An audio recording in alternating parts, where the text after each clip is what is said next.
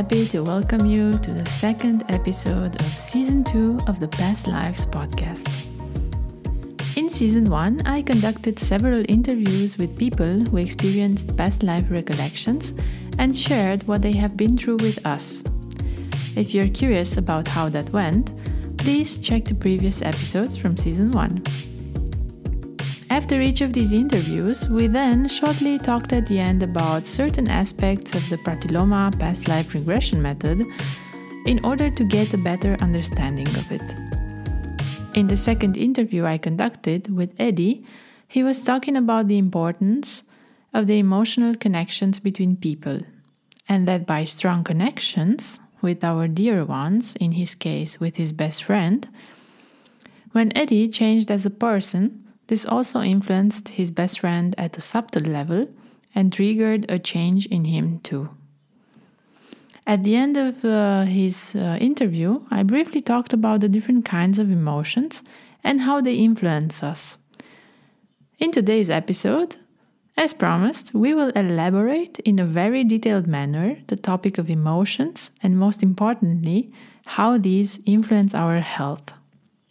But first, let's listen again to the excerpt of the interview with Eddie, in which he highlights the idea I mentioned earlier. And then we'll just get back to the topic proposed for today.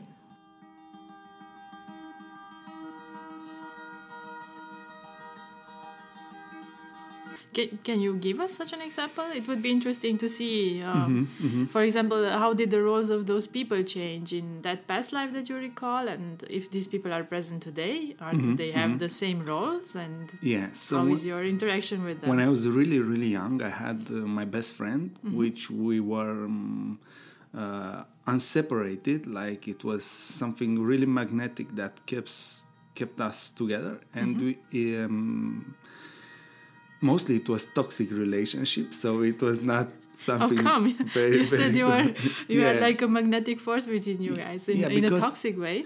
Because we cared for each other, but every time we were doing like something together, mostly I had to pay some price. I see. It was like not him doing something necessarily wrong, but it ended up really bad. I can remember, just like to give you an example, even after many years, he called me to meet him some place, and I got a parking ticket when I met him, and it was like I haven't got for years a parking ticket because I respect the rules, but I don't remember why. But just to know, I was just meeting him, so it was really something kind of strange.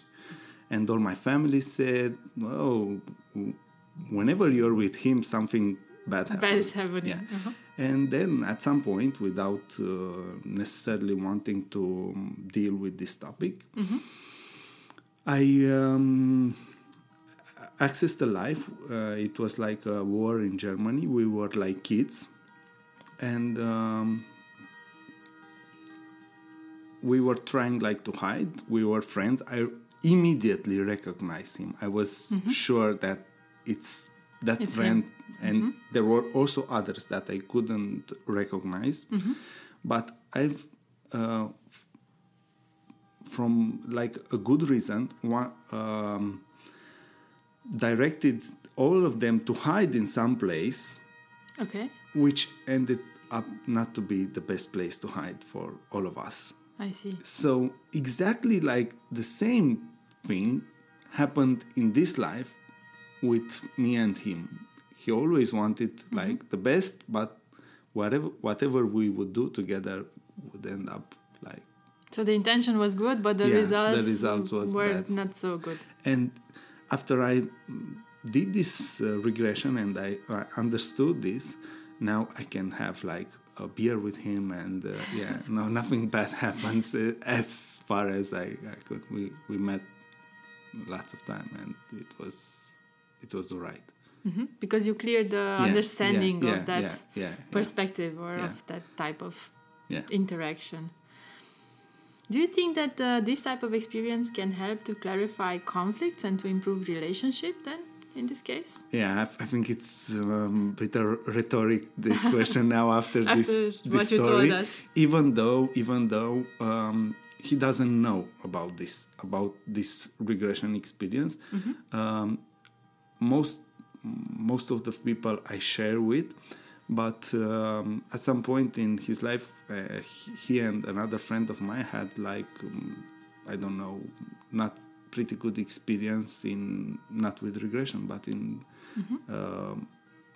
the same field, and they are not open to listen. So I didn't tell, but even in this way, things have changed also within him. So the question is it's kind of so basically rhetorical. Without you telling him, something also changed in him because you managed to acknowledge the situation or the cause for the situation. And also we are pretty much connected when there's so much emotional involvement, and we were best friends for maybe for lives. I see. Not for 15 years. I see. So your connection goes way longer. So imagine it crosses space and time. Exactly. As the same with family, when something good changes in you, and you can see the results also in your family.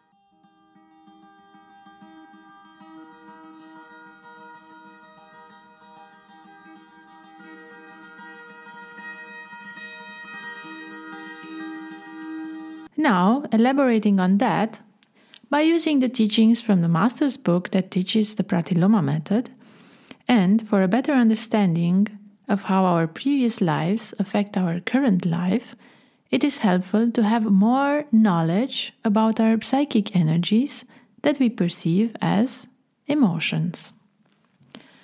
Emotional energy is an irresistible form of psychic energy. Emotions are energetical impulses which push us into action. Well, this is certainly something that makes us think, considering that 90% of our decisions are based on how we feel. Sensible factor barely reaches a maximum of 10%. Surprisingly and potentially frightening, what I just said now, but this is actually a fact.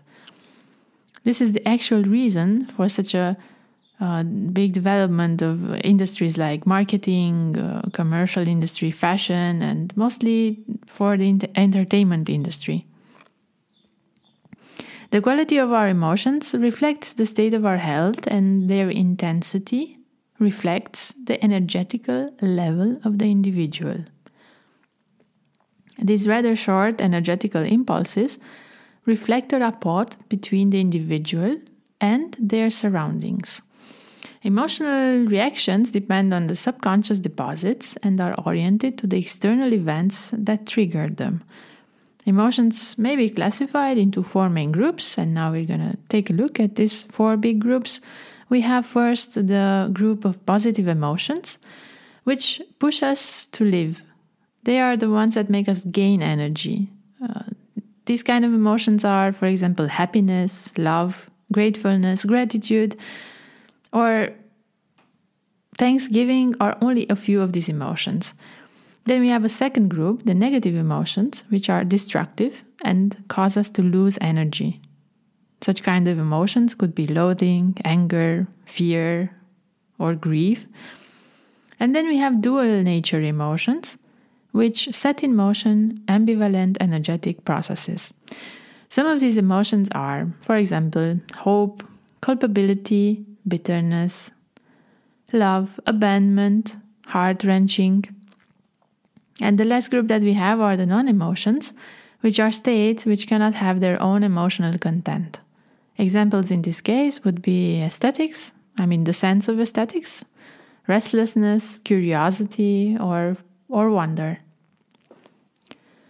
The first 2 contrasting emotional processes include different quality feelings that affect us in different ways. For example, emotions that resonate with the superior level of our subconscious enlarge our view of the world, and we become more active and more creative. We gain enduring, reusable resources if we apply proper methods. The most important effect of positive emotions is the fact that they prolong our lifespan, which offers us the chance to come closer to understanding life and its value. The purest form of vitality is the feeling of joy. Joy is a vital factor. We can feel joy for whomever or about whatever. We can gain vital force from anything joyful. Negative emotions, on the other hand, they trigger certain reactions and slow down the thinking process. They lift barriers right from the start. In time, they also weaken the immune system, therefore it negatively affects the entire body. Negative emotions occur when all traumas are reactivated and they lower the accuracy of perception as well as the analytic thinking processes. In a way, they predefine the ending of the situation, already from the beginning. From the following account, we can easily understand that negative emotions and their dissolution determine our biochemical processes. In this respect, and I have a study here which I would like to share with you, from Professor Dr. Gates from the United States, which led a series of experiments in this field. Dr. Gates' findings were very conclusive and were published back in 1879 in the Western Medicine. Professor Gates' subjects were kept totally relaxed and their breath was precipitated in an ice tube. After 5 minutes, Professor Gates had the subject exposed to certain situations meant to trigger strong negative feelings. Then, Professor Gates compared the two result samples and found that the second sample presented some important chemical differences, namely its color and its consistency. After a while, the second sample changed its color to brown and became denser. Professor Gates prepared an extract from the sample, so from the second batch, and found that if given to people and animals, they would become restless or they would become agitated or have a sense of discomfort. At that time, the scientific community knew nothing about the stress hormones and their effects. This study was done in 1879, quite a while back. I quote, "After I had conducted a series of experiments in my research, I concluded that feelings like upsetness or other negative feelings in general produce toxic chemicals that are poisonous for the body. On the contrary, positive feelings and thoughts like joyfulness and love trigger the self-cure mechanisms," wrote Professor Dr. Gates 130 years ago. Actually, even more than that. This being said, it's not surprising that after the processing of traumas, positive feelings become predominant, which lead to major psychological and physical changes. Negative emotional waves narrow and destroy the individual's decision-making and their freedom of acting.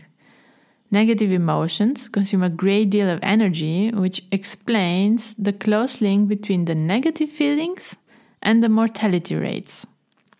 This, too, reflects the fact that the quality of our everyday life emotions give us the quality of the life we live, as we act and make decisions depending on the feelings we experience stronger. All the above become even more worrisome when we consider the fact that our emotional reactions can also be explained by factors that are unknown to us too. There have been many experiments conducted trying to show that subconscious emotional reactions do exist. Experts were looking for answers in proving that subconscious emotions exist, and the most conclusive findings were the trauma-related phobias. However, this does not mean that their findings were negligible for less intense emotions. I would like to give you a few more examples in this case. In some experiments, images showing spiders and snakes were projected to subjects who suffer from such phobias, as well as to control groups with subjects who didn't suffer from these phobias. Initially, the images were shown for a longer period of time so that the phobic subjects would consciously recognize the triggers, but then, after a short break, a series of neutral images were displayed, but within these images were inserted the phobic images for only 30 milliseconds by the process of layering. This was deliberately done so that the subjects wouldn't consciously recognize the phobic images.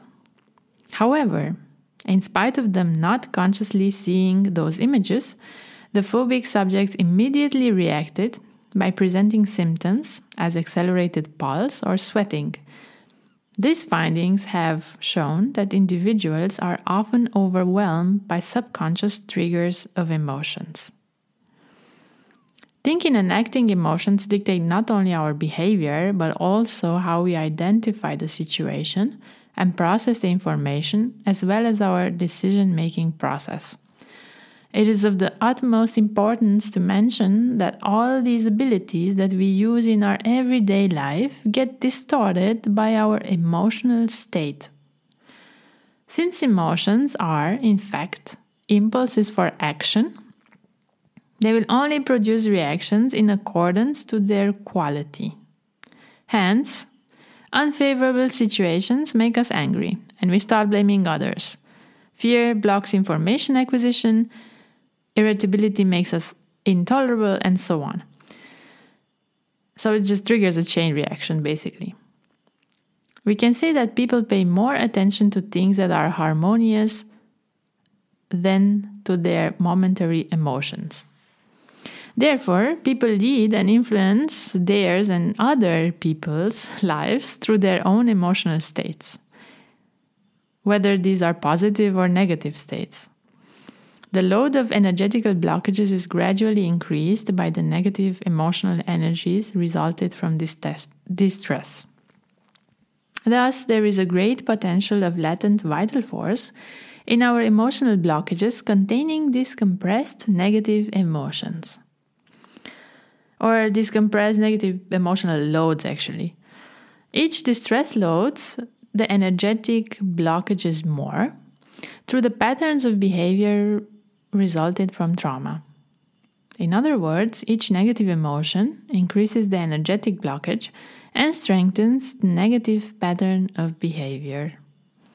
To all intents and purposes, energetic blockages are nothing but malign tumors in the energetic system which feed off of negative emotions and weaken the energies in other parts of the body, in our organism.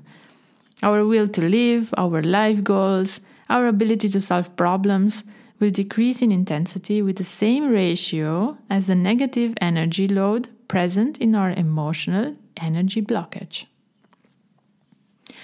Based on our pratiloma yana practice, we managed to map out the body to indicate the body parts where negative energies are present. And now I would like to highlight to you a set of examples. If you feel like a predominant feeling of hate and anger, this could be located as a blockage in the head. For the case of pride, this is located in the forehead. For sadness, in the eyes. If the emotional predominance is fear, this would be located in the back of the neck. Suppressed anger in the throat. Feelings of guilt are located in the shoulders area and in sexual organs. Sadness in the chest. Abandonment in the heart. Bitterness in the pancreas. A feeling of being pressured. It would be felt in the back. Generally, the feeling of fear can be felt in kidneys and in the stomach as a blockage. The feeling of being horrified would be felt in the hips, arrogance in the knees, shame in the legs, and again, fear also, as I mentioned earlier, in the stomach. Once the traumas had been processed and the trapped feelings had been released, there would be the changes felt in the body, in the specific locations where these emotional loads are stored as blockages. So this basically has a consequence that if these blockages are released, then also the area of the body where the blockages were before, it would also feel better. Oftentimes there are visible physiological changes in the body. After the blockage was unlocked and the emotions were released, there can be observed abundant vascularization in the area where the blockage had been located. Injuries suffered in previous lives may manifest as darker spots on the skin or even scars, which would disappear within a few days. I would like to leave you today with the following food for thought. If the blockages are completely unlocked and the energies are released, a spectacular regeneration takes place even if there were more serious distortions in the organism.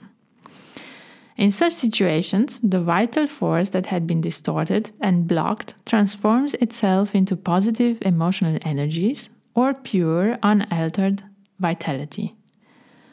Each successful unlock improves our vitality with the same amount as the energy that gets released. So, if you want to try it out for yourself, or to find out more about it, or simply if you have any questions or would like to share your own experience in this respect, please drop a line at the email which I noted in the commentary section for today's episode. And as always, thank you for being with me today too. I'm looking forward to welcome you again next week for a new episode in which we will talk about different therapy methods used in modern psychology and psychoanalysis, about their advantages and disadvantages, and we will also stop to look at ways in which the pratiloma method is different. I wish you a nice week ahead. Join me next time.